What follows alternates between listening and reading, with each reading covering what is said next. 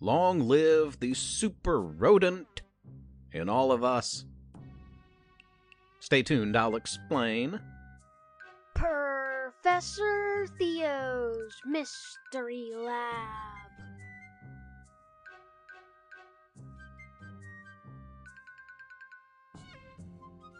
I'm Professor Theo. Welcome to the lab once again for this week.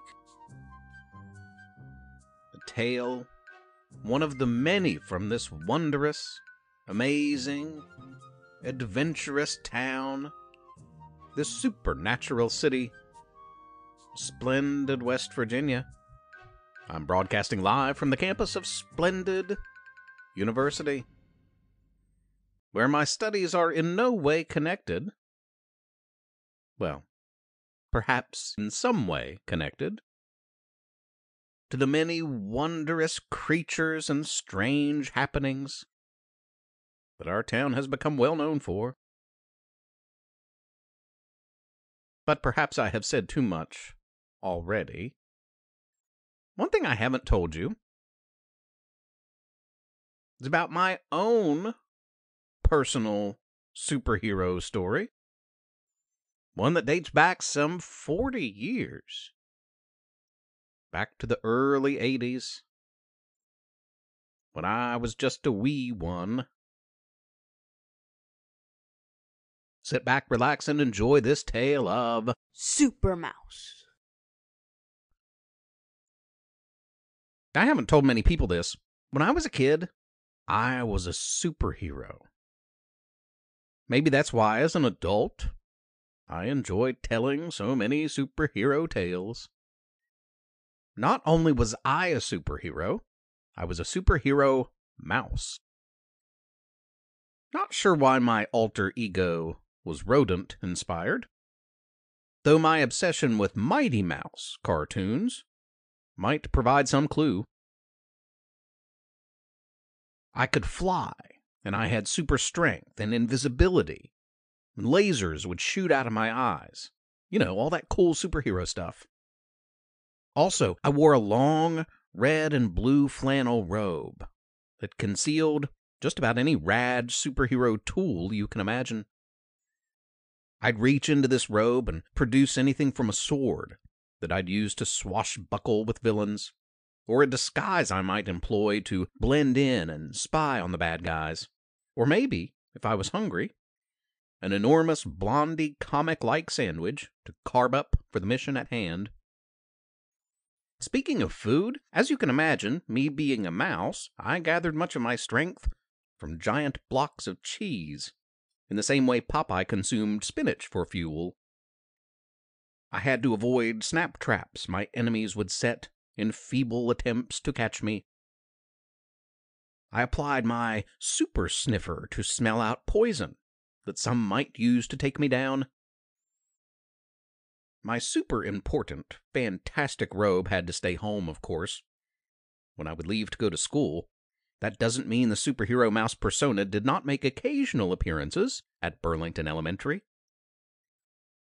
Quite to the contrary, on many mornings, I'd enter the front door of the school as if I was boarding a large spaceship that was about to take flight to some distant land where my abilities would be greatly needed to save some isolated species from any number of possible calamities. I recall a time when one of these intergalactic voyages landed me on a planet of cats. And as you can imagine, a lone mouse surrounded by cats is not a friendly place to be. Still, after much contention, we were able to broker a peace long enough for me to use my superpowers to assist them in a matter of great importance involving an ongoing war with a nearby planet full of dogs. Fortunately, on these trips, we always returned home to Earth safe and sound, and in time for the end-of-day dismissal bell.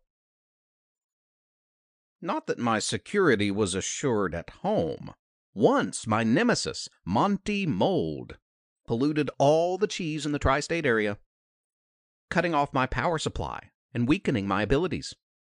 Monty fell short of taking me out, though, because he forgot that Lunchables come with cheese, and he had overlooked that one last Lunchable snack in our fridge.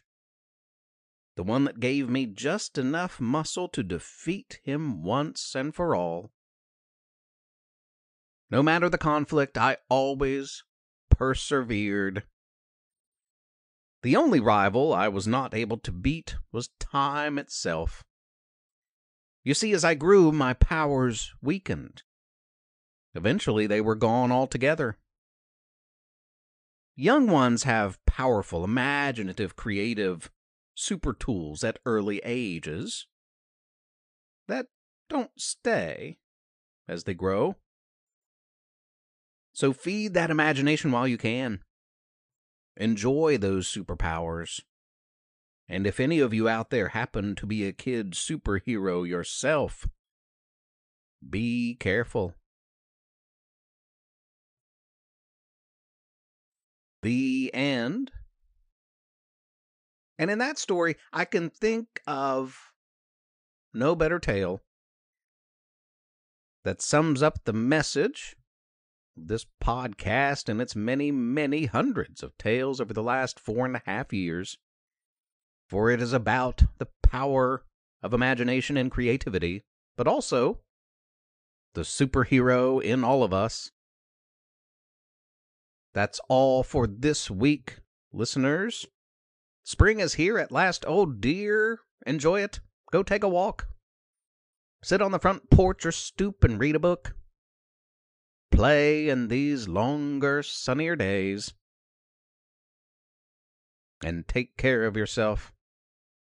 Until next time, listeners, have a wild and wonderful and adventurous and creative and weird week. Be good to each other.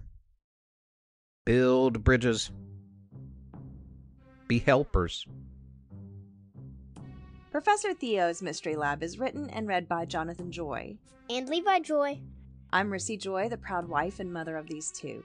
Please rate and review the podcast on iTunes. Spread the word. Tell a friend. If you don't, Professor Theo might turn you into a bat. Or a blob. Or a bug. If he could do that type of thing, I mean. Also, please consider supporting this project by making a small monthly pledge at ProfessorTheo.com. You can email our family at theprofessortheo@gmail.com or tweet at us at Theo_mystery. Thanks for listening. Tune in next week.